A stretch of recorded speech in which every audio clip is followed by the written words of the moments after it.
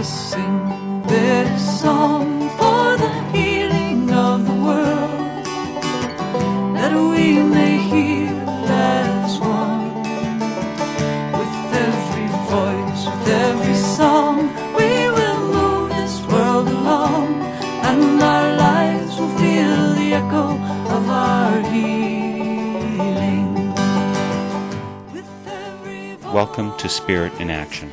My name is Mark Helpsmeet. Each week, I'll be bringing you stories of people living lives of fruitful service, of peace, community, compassion, creative action, and progressive efforts. I'll be tracing the spiritual roots that support and nourish them in their service, hoping to inspire and encourage you to sink deep roots and produce sacred fruit in your own life. Let us sing this song for the dreaming of the world, that we may dream as one. With every voice, with every song, we will move this world along. Last week for Spirit in Action, we listened to a panel convened by and at Eau Claire's Unitarian Universalist congregation on the topic of science and spirituality. And we're going to push a little further down that road today. Last week, we heard thoughts from 4 science professors at the University of Wisconsin-Eau Claire about the intersection of faith and science in their lives. We finished listening to the panel up to the start of the Q&A session that followed. And then I spoke individually with physics and astronomy prof. Jim Rybicki, who facilitated the panel. The full Q&A session can be heard on the NorthernSpiritRadio.org site as a bonus excerpt. But I wanted to start off today with just a taste of that session.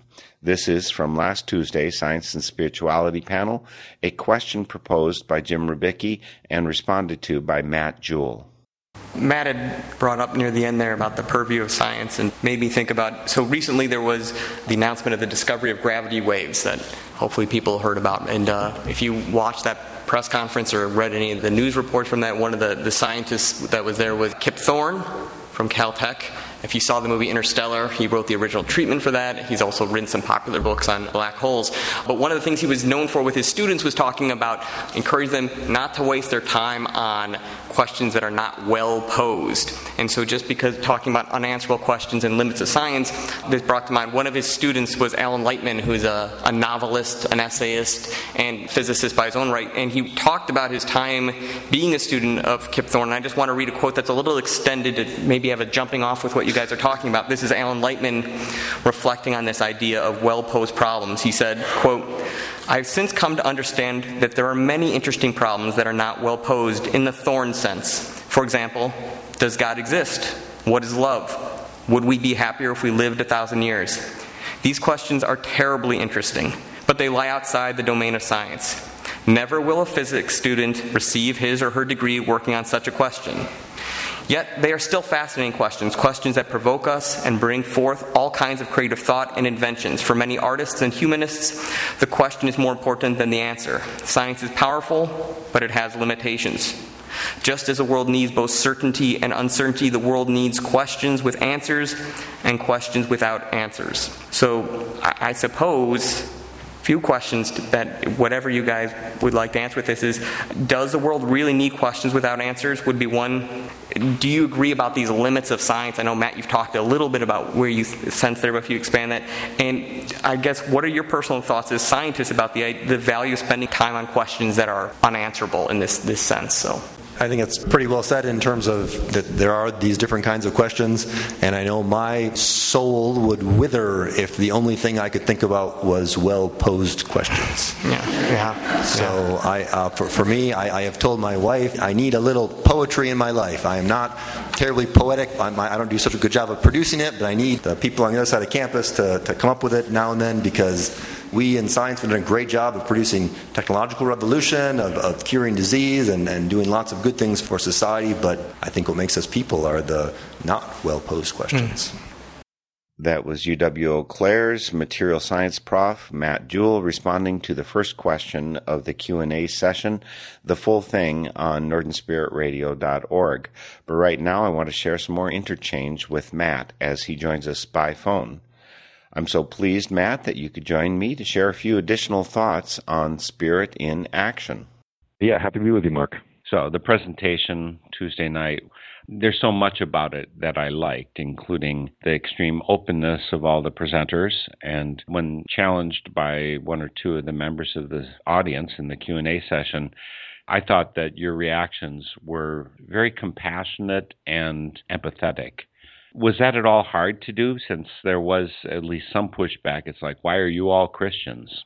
No, I don't think so. I think we all understand, everyone on the panel understands that, these are issues that provoke strong reactions in people, and that's okay. And in a way, that's good because, these topics of our faith and what we believe about the world, these are somehow, at the core of who we are as people. So people should have strong reactions to them. And I think from my point of view, as someone who's sort of had a foot in both scientific community and community of faith for many years, I think I just try to show both sides, how the other side has some good points to make.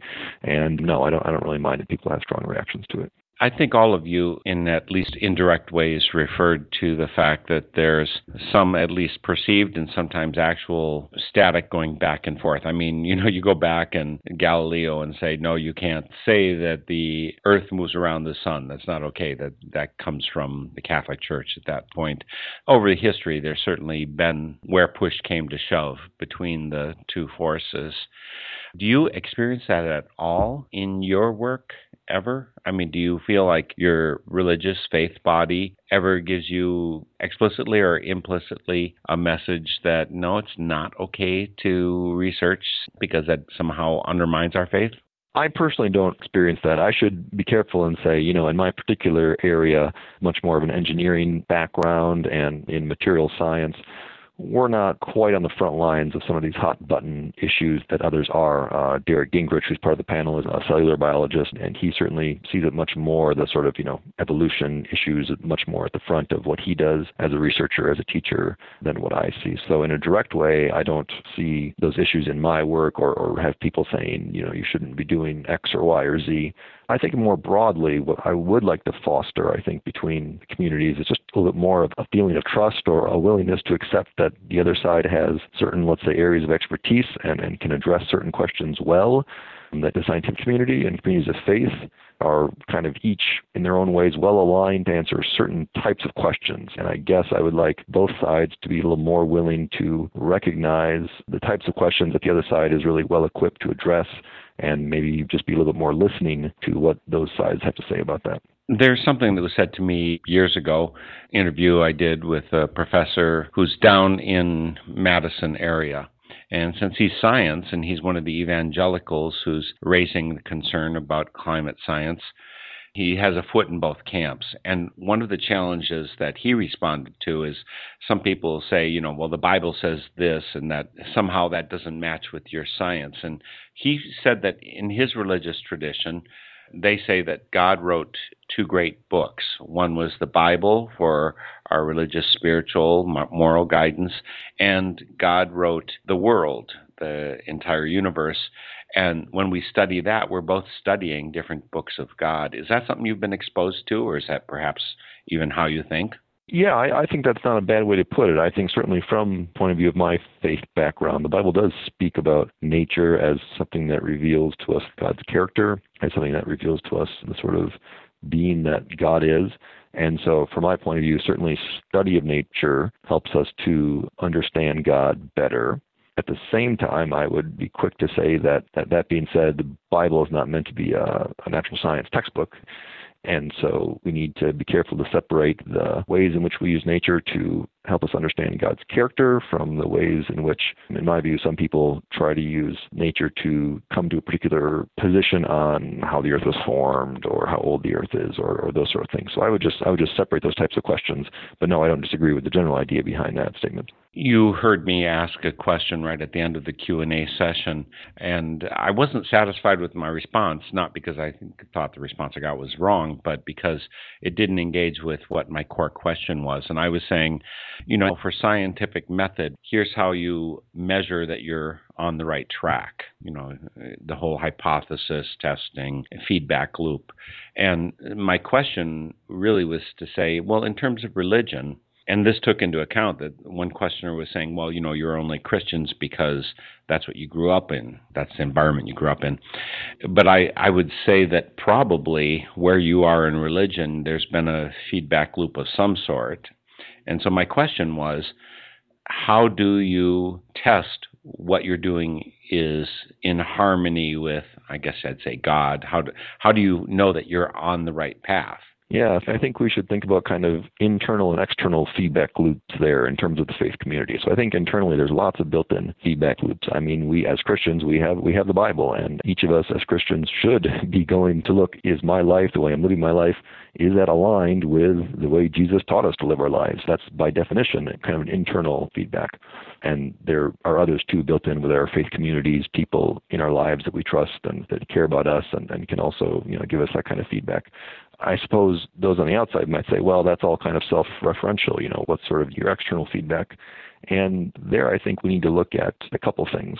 One, I don't think we need to try and set up an approach. In fact, I would say we should not try and set up an approach like science has with sort of a scientific method and, hypotheses, et cetera, because I don't really think that most questions of faith kind of align with that approach very well. I do think that as people of science, though, we can look to say, essentially, is our faith rational? And here I think Doug Matthews on the panel was speaking to this a little bit, trying to say that, he works very hard to not put on one hat as a scientist and then a different hat as kind of a Christian. To speak to that a little more, one of the books that Garrett Gingrich highlighted was this book called Science and Religion, What Scientists Really Believe by Elaine Eklund, who's a sociologist at Rice University. And she has some really interesting statistics in there about people from different faith backgrounds, meaning, Hindus, Buddhists, people of Jewish faith, Christians, what percent of those are found within the scientific community versus what percent are found in the general public.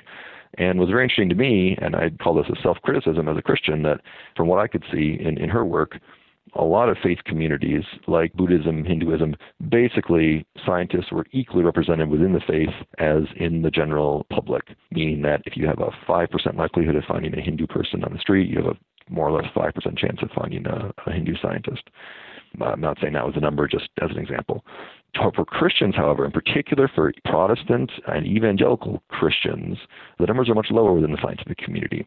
And that, I think, should raise a little bit of an alarm bell for us as Christians. That says to me that somehow, however we are framing our message as Christians, isn't coming across as compelling to people in the scientific community. And I suppose you could look at that as either from the point of view of a scientist or from the point of view of a Christian, but certainly from the point of view of a Christian, I would say there's some way there that we've maybe made it difficult for people of science to find our faith accessible and compelling, and I think that requires some introspection. So in terms of what's the metric we're using, I would point to that as the way where maybe we could do better as Christians. Unfortunately, there's another ingredient besides the scientific community and the faith community. There's also this thing, kind of a political community. And I would say that most clearly linked in the eye of the public is that people who are self-identifying as very religious happen to be of a worldview that, for instance, is not supportive of climate change science and actually has been advocating for the inclusion of non-scientific science in textbooks. So I think that there's a black eye that's been given to Christianity because of its association with certain political candidates. Do you end up feeling that kind of onus landing on you because you're Christian and science? I think it's a very fair criticism, and I would say it's a fair criticism in two specific ways. First, as a scientist, I would say that it's misguided, that obviously, and from my point of view, that those criticisms ring pretty hollow in light of what the science tells us. But also from a Christian, I would say something else, which is that the third temptation of Jesus in the desert at the beginning of several of the Gospels was to have all this worldly power and just give up who he was as God's son. And I would argue that the sort of political power being sought by many Christians is essentially this same temptation, if you like. It's the temptation to insert ourselves into these worldly affairs. Not that Christians shouldn't vote or be engaged in politics, but when we try to say, and now we're going to require that everyone learn this, or everyone teach this, or everyone follow this view that we hold, that's essentially the bargain that Jesus was offered. He turned it down. I think we would be wise to turn it down as well. And I wanted to also ask you, Matt, a little bit about your specific religious path. So, for instance, Derek mentioned, growing up Mennonite and then associated currently with Lake Street United Methodist. You referred to being part of a Christian kind of separatist, apart from the world type of group. And then I don't think you said where you actually kind of landed, where you find that fellowship and support for being the kind of Christian you are in the world. Could you talk anything about that journey?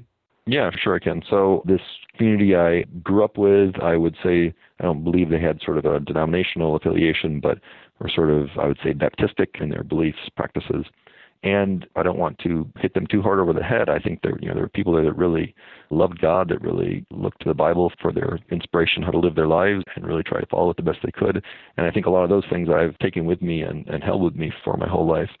At the same time, some of the things I talked about on Tuesday night, I would see as maybe things I don't want to emulate from that community in terms of really separating from the world, really not engaging with the culture. I think we can do a lot better than that as Christians. My wife and I have a long faith journey. I would say we were both Christians when we met and got married. It's really been a foundational thing in our marriage and how we raise our kids and that sort of thing. We are right now up at Chippewa Valley Bible Church, which is on the south side of Chippewa Falls. We kind of live on the north side of Eau Claire. And that's also kind of a faith community without denominational affiliation. From my point of view, they have much, more balanced perspective on trying to teach what the Bible says, trying to live a life according to how Jesus showed us, and also really trying to reach out to the community around us, trying to engage with the community, trying to give both kind of practical help and also what we would see as spiritual help to the people around us. So we really just kind of fell in love with that community when we moved to the Eau Claire area, and it's been a really good home for us. And I also wondered how it was for you, Matt, at the university. Because you have those two identities merged, do you feel like in some way you're held in lesser esteem at the university than someone who would be self-proclaiming as either atheist or agnostic or Buddhist or whatever? No, I really wouldn't say that at all. I mean, I know there are people, there are Christians in academia who report some kind of what they perceive as bias or pushback against them because of their faith. Here at Eau Claire, maybe it's because there are, I think, a lot of people here in the campus community who are people of faith. Maybe it's just kind of our Midwest tolerance for each other. I don't know, but no, I really never feel that. I think I can have pretty productive discussions with people who are declared atheists, people who have religious views but they're different than mine. I think I'm pretty open about my faith here, and I've really never experienced pushback against it.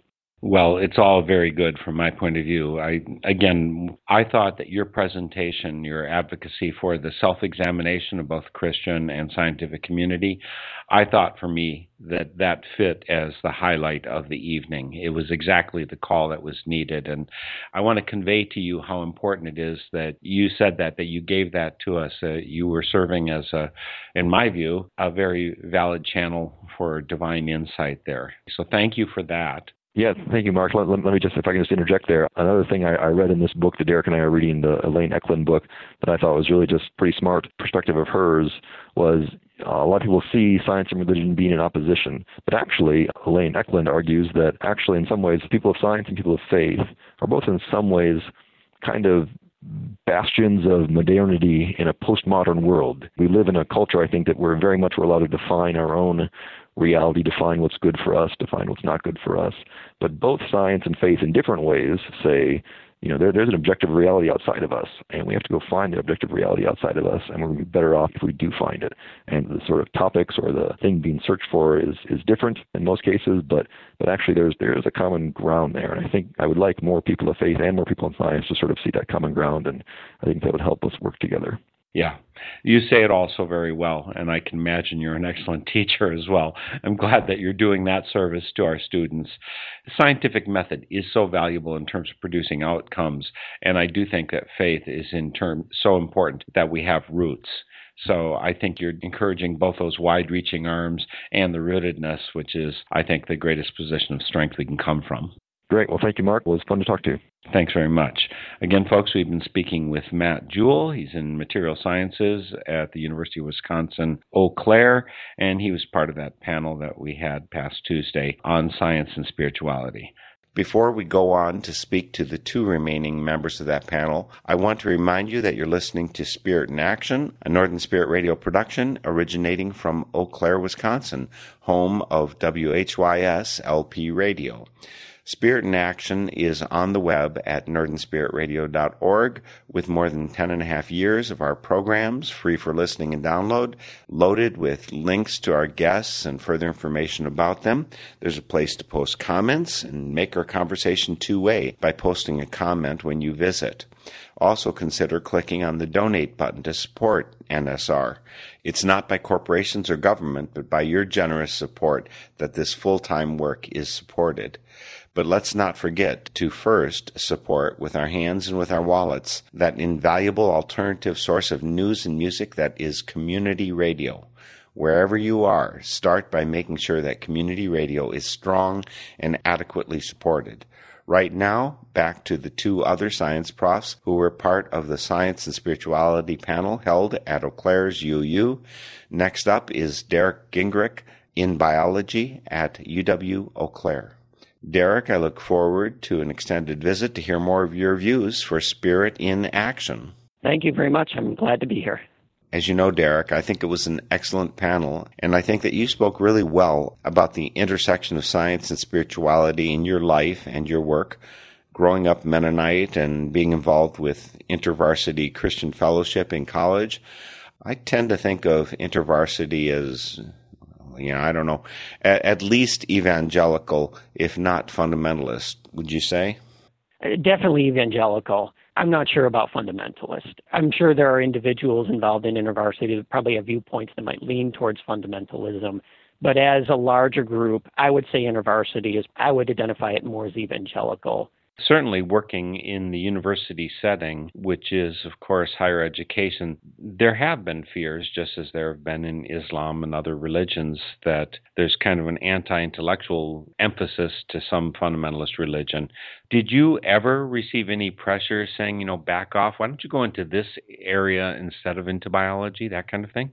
I really didn't. And I was lucky in that my immediate family, my parents, they really encouraged me in whatever I wanted to do. The Mennonite community that I grew up in, I wouldn't say that they strongly promoted higher education.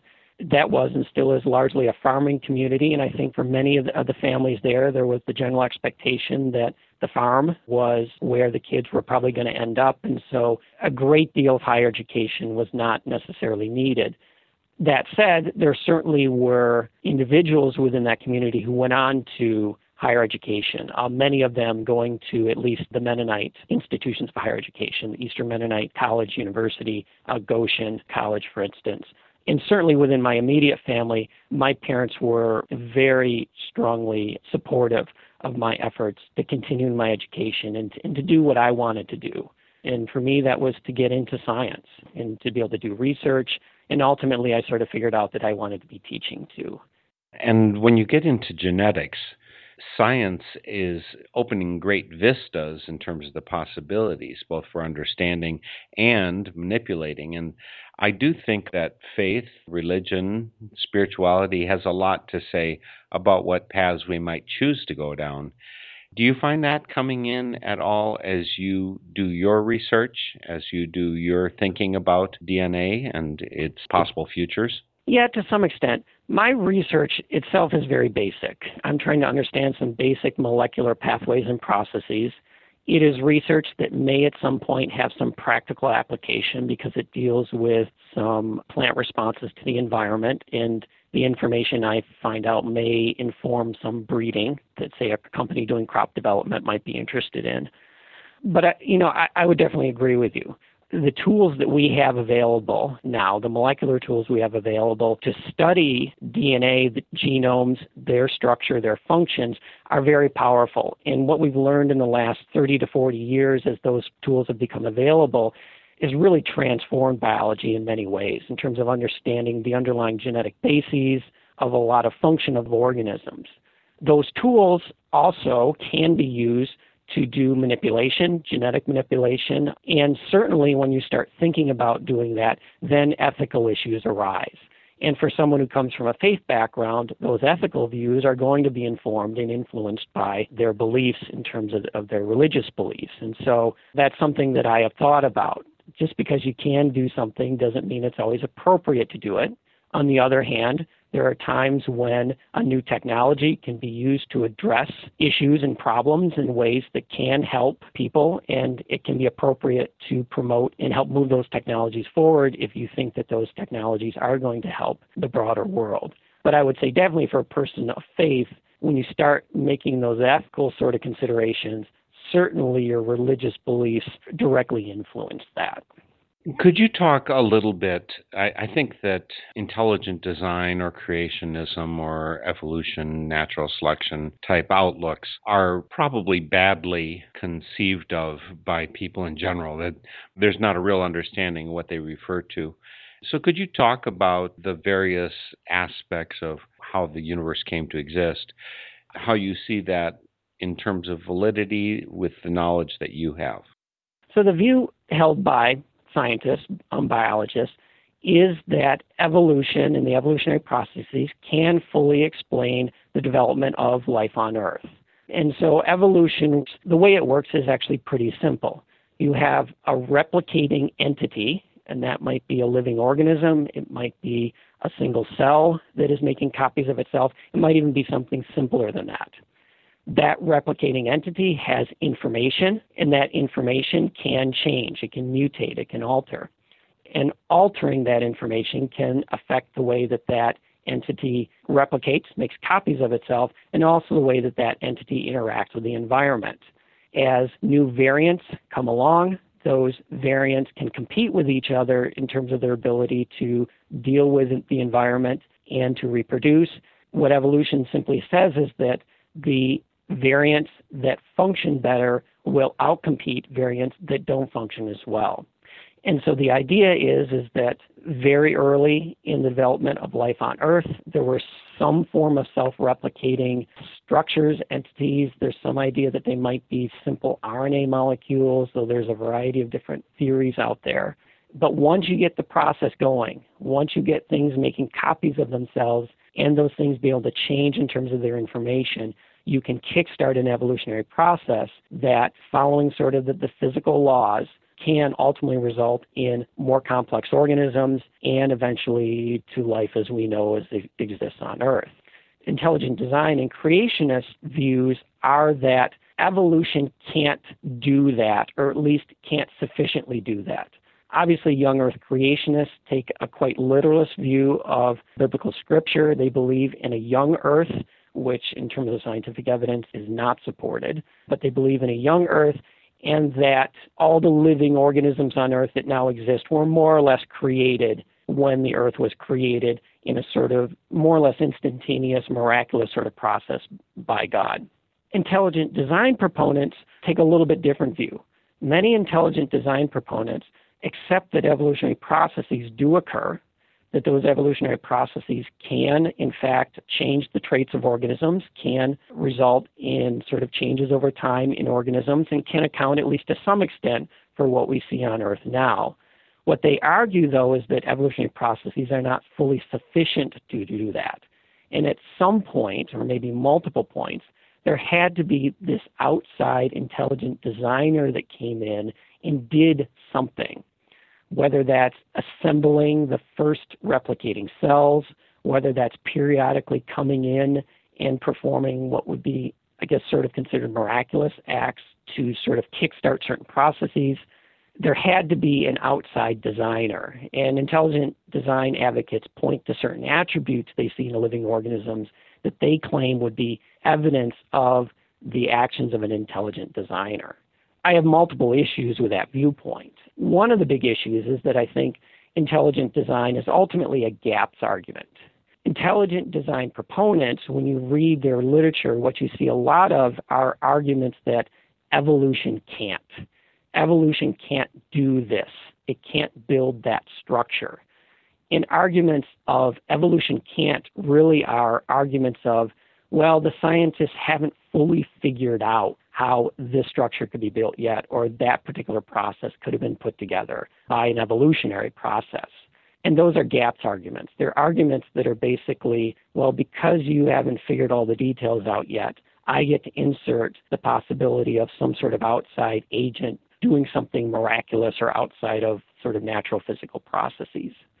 And the problem with that, and many other people have pointed this out, is that those gaps get filled. And so if you're basing your belief of God and how God works in the world on those gaps, over time those gaps get squeezed smaller and smaller as we do figure out evolutionary explanations for certain processes, certain structures, and certain things. So I see intelligent design arguments as gaps arguments, and I think they're problematic in that way. The other thing that bothers me about those arguments is that many intelligent design advocates do accept that evolution, mutation, natural selection does function, right? So they accept that God sort of set up these processes, but what they're saying is that is then insufficient, that God created a process that doesn't fully work and requires his periodic input to get this process that isn't fully powerful and fully able to account for life on Earth, that he has to come in and sort of periodically perform miraculous acts to get that to work. And I think that's problematic from a theological perspective as a Christian. I think if God came up with a process like this, that he would have the ability for that process to be fully complete, in the sense that that process could account for and produce what is on Earth. So with that perspective that you've been sharing, Derek, what do you see as valid scientific commentary about creationism? I understand that there are people, scientists, who support intelligent design or creationism or think that it should be in our classrooms and so on. I'm pretty clear that that's not your view, that it shouldn't be there. What do you think of their scientific credentials then, the ones that you've been able to examine? There are certainly some individuals who have solid scientific credentials who are part of at least the intelligent design camp. Ultimately, the vast majority of biologists have rejected the intelligent design perspective. And let me say something. They raise valid scientific questions when they bring forth, say, a certain complex structure, and they ask questions like, is there really a way for evolution to build a structure like that? And by the way, that's not original to the intelligent design advocates. The broader scientific community for a long time has looked at certain structures within organisms and understood that it was probably going to take some time and take some effort to put together some evolutionary explanations for some of these highly complex sort of machines that are biological machines that are in cells.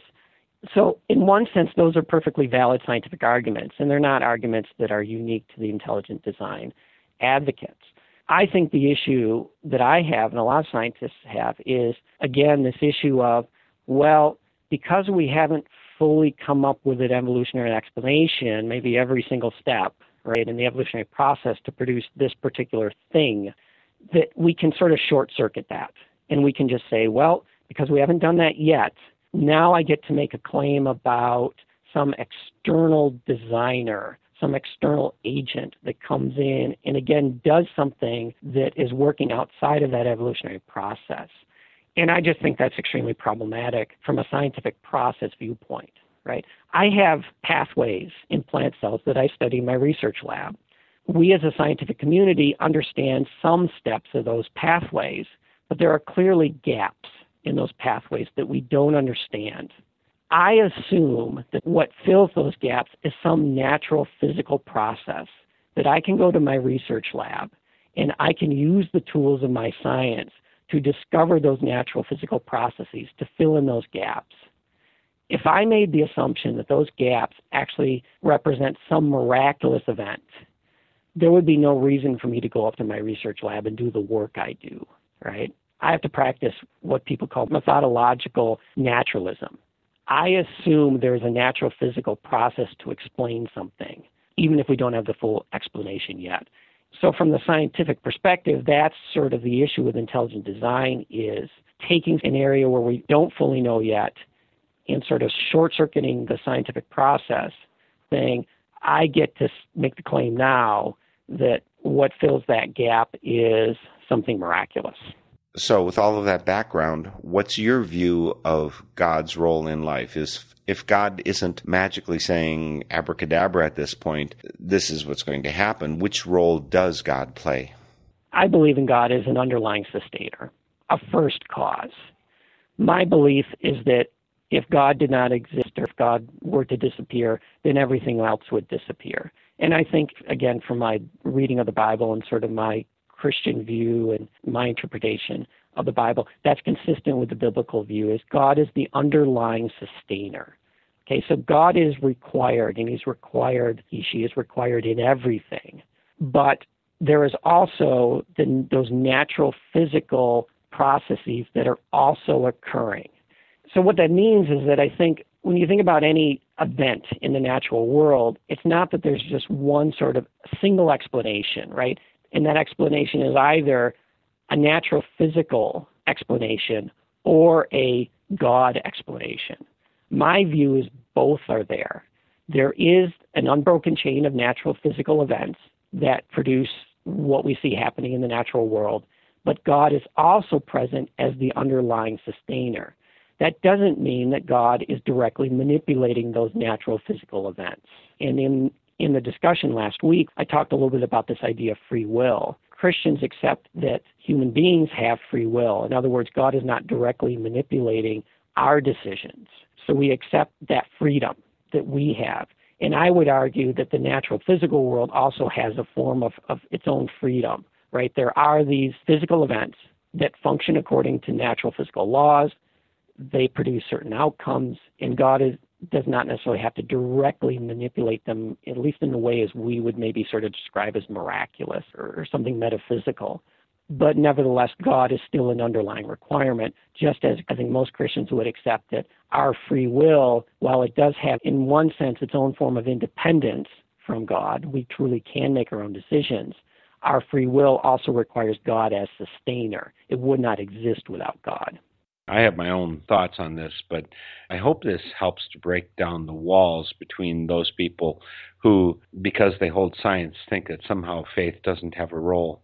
You make a persuasive case for the proper role of faith in conjunction with science. And so I really appreciate you stepping forward to stand in front of a group and with complete integrity sharing those two sides of your life.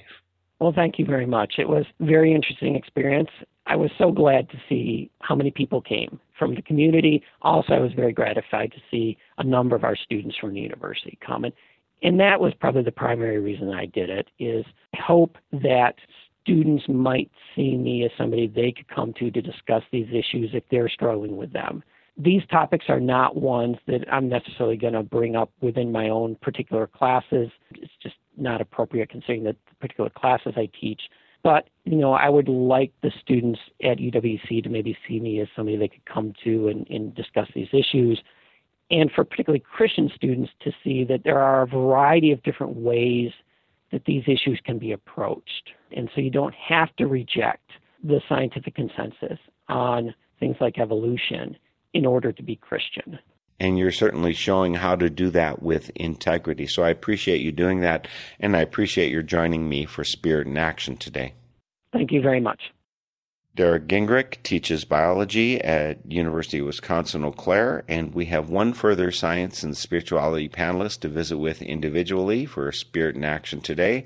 Our last guest is Doug Matthews, professor and chair of the Department of Behavioral Neuroscience at UWEC, joining us by phone. Doug, thank you so much for joining me for Spirit in Action. Sure, thanks for the invitation. It's nice to be able to talk with you again. I really appreciated your part in the presentation on science and spirituality. How do you connect with Derek and with Matt and maybe Jim in the course of your typical days at the university? Or is this just a special one time when you all get side by side? So I had not met Jim and Derek before that event other than a couple of days before. Part of that is I'm in a different building than they're in, and some of that is just life structure. Matt and I engage with each other, I don't know, maybe once a month, once every few weeks, just in terms of either a time of prayer on campus or just kind of sharing what's going on in each other's lives. So I've known him for a bit. Are you, in terms of the campus, at all, do you perceive yourself to be some kind of minority because you're a person of faith? Or I think maybe it was Derek who was sharing some statistics about the number of people in science who are of faith also. I think the way that I would phrase it is that I probably am a minority in terms of people that will readily talk about their faith. I think it's hard to get that answer in terms of academics, in terms of how many people that hold a assistant, associate, a full professor title and have a practicing faith. But my feeling, and this is completely unscientific, it's just kind of my feeling, is that it's a significantly smaller percentage of people that are comfortable or see the academy as a place to have a conversation that includes faith. Way back in 1980, I had a discussion. I had taken a Spanish course and was talking with a couple people from the class afterwards. And one of them had told me that her perception of how these things worked, she'd done various meditation and spiritual type experiences, and she'd had ecstatic spiritual experiences. But her comment about that was that she knew that was actually, she understood the science of it. This is firing, and you could reproduce that physiologically, just like you can stimulate memories perhaps by a little electricity through various parts of the brain, etc. So she knew that basically it all amounted to some kind of brain reaction, and so therefore it wasn't real. Now, you obviously have, because of your work in behavioral neuroscience, you have a much better understanding of the brain and how these things function. What do you think about the reality of our experiences? Since you became a follower of Jesus at the age of 9, I'm kind of assuming you've had your own intense experiences. Right, yeah. So I think some of what we need to keep in mind is that if we're talking about, the idea of brain stimulation or something like that, and that creating particular traits, at best, probably what we can say happens is that brain stimulation produces a vague sense of knowing. So the science there is probably not as concrete as we might want to present it to be. What I would say is that I often refer to it as tension. There's a tension, there's a mystery that exists that at the UU event, when I talked about we're all people of faith, I've had intense interactions that are deeply spiritual for me, both inside the laboratory and outside the laboratory. And I believe that those are encounters with God. A naturalistic scientist might say, well, okay, I don't doubt that you self-report that you've had that event, but as science continues to develop and we continue to understand cognitive neuroscience and we continue to understand cognitive science, we'll be able to explain those events. And that's a conclusion of the data. It's not a conclusion that I would agree with. I think there's a faith statement inside of that eventually we'll be able to figure that out. But for me, instead, it's much clearer, it's much more rich in terms of the idea that, these are interactions with the Lord. I mean, one of the things that someone asked at the event the other night was, have I ever seen anything in the laboratory that just was an awe-inspiring or spiritual moment? And there has been times, when I was first doing electrophysiology and I saw something that the function of individual neurons, and it just was a moment of clarity that this is a system that's designed, this is a system that exists, and it was Romans 1 just screaming at me the glory of the Lord and the glory of the Lord's creation in that sense. So I think that makes for really, I think, there's a long answer to your question, but I think that makes for really interesting conversations. I think that's the excitement in this conversation of exactly how does a naturalistic worldview interact, how would it answer that? How would a theistic worldview answer those questions? What are the limitations and what are the strengths of each one of those? I think that's part of what I would hope at the university we would always be wanting to explore and always wanting to ask those questions. I assume, even though you're very much connected with this addiction research and brain science of it, I assume you also have a very strong background in terms of therapy, that kind of work. So, I mean, you've got both sides of this to your background, right? So I know that there's a prejudice that has grown in this country that says basically religion only does bad things to people. It brings along the Crusades or it's the Inquisition, or people grow up with deep guilt complexes because they've repressed part of themselves, etc. I think the true picture is much more balanced at the very least.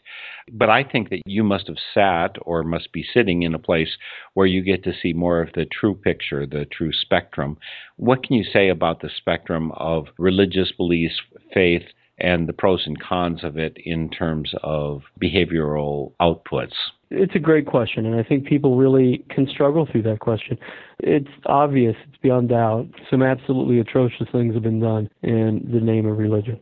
I think one of the things that's key to keep in mind is simply because someone calls themselves religious doesn't necessarily mean that they are. So I think that's one thing that we want to keep in mind. But I do absolutely agree with you, that it's important to balance out those things. And I'll speak on two different levels, one on a professional level and one on a personal level. On the professional level, just when it comes to addictions, while I personally don't give therapy, I track that field quite closely as it relates to addictions. And, one of the things that's difficult for us to understand is how can we develop treatment options so that people don't relapse? Because frankly, relapse rates 1 year after a person enters treatment are not great. We got a lot of work that we still have to do there. It is true that there are some pharmacological therapies that are beneficial for people to be able to have less of a craving episode or be engaged less in an addictive behavior.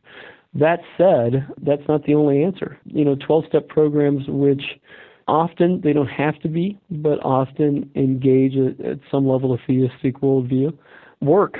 The data are quite convincing that there is a therapeutic advantage to that. And the question has to be, well, why is that the case? It can't simply be a placebo effect that I've engaged in something, because it is better than other types of therapies that an individual might engage in. So I think that in terms of good behaviors, we can see that faith does play a role in generating that.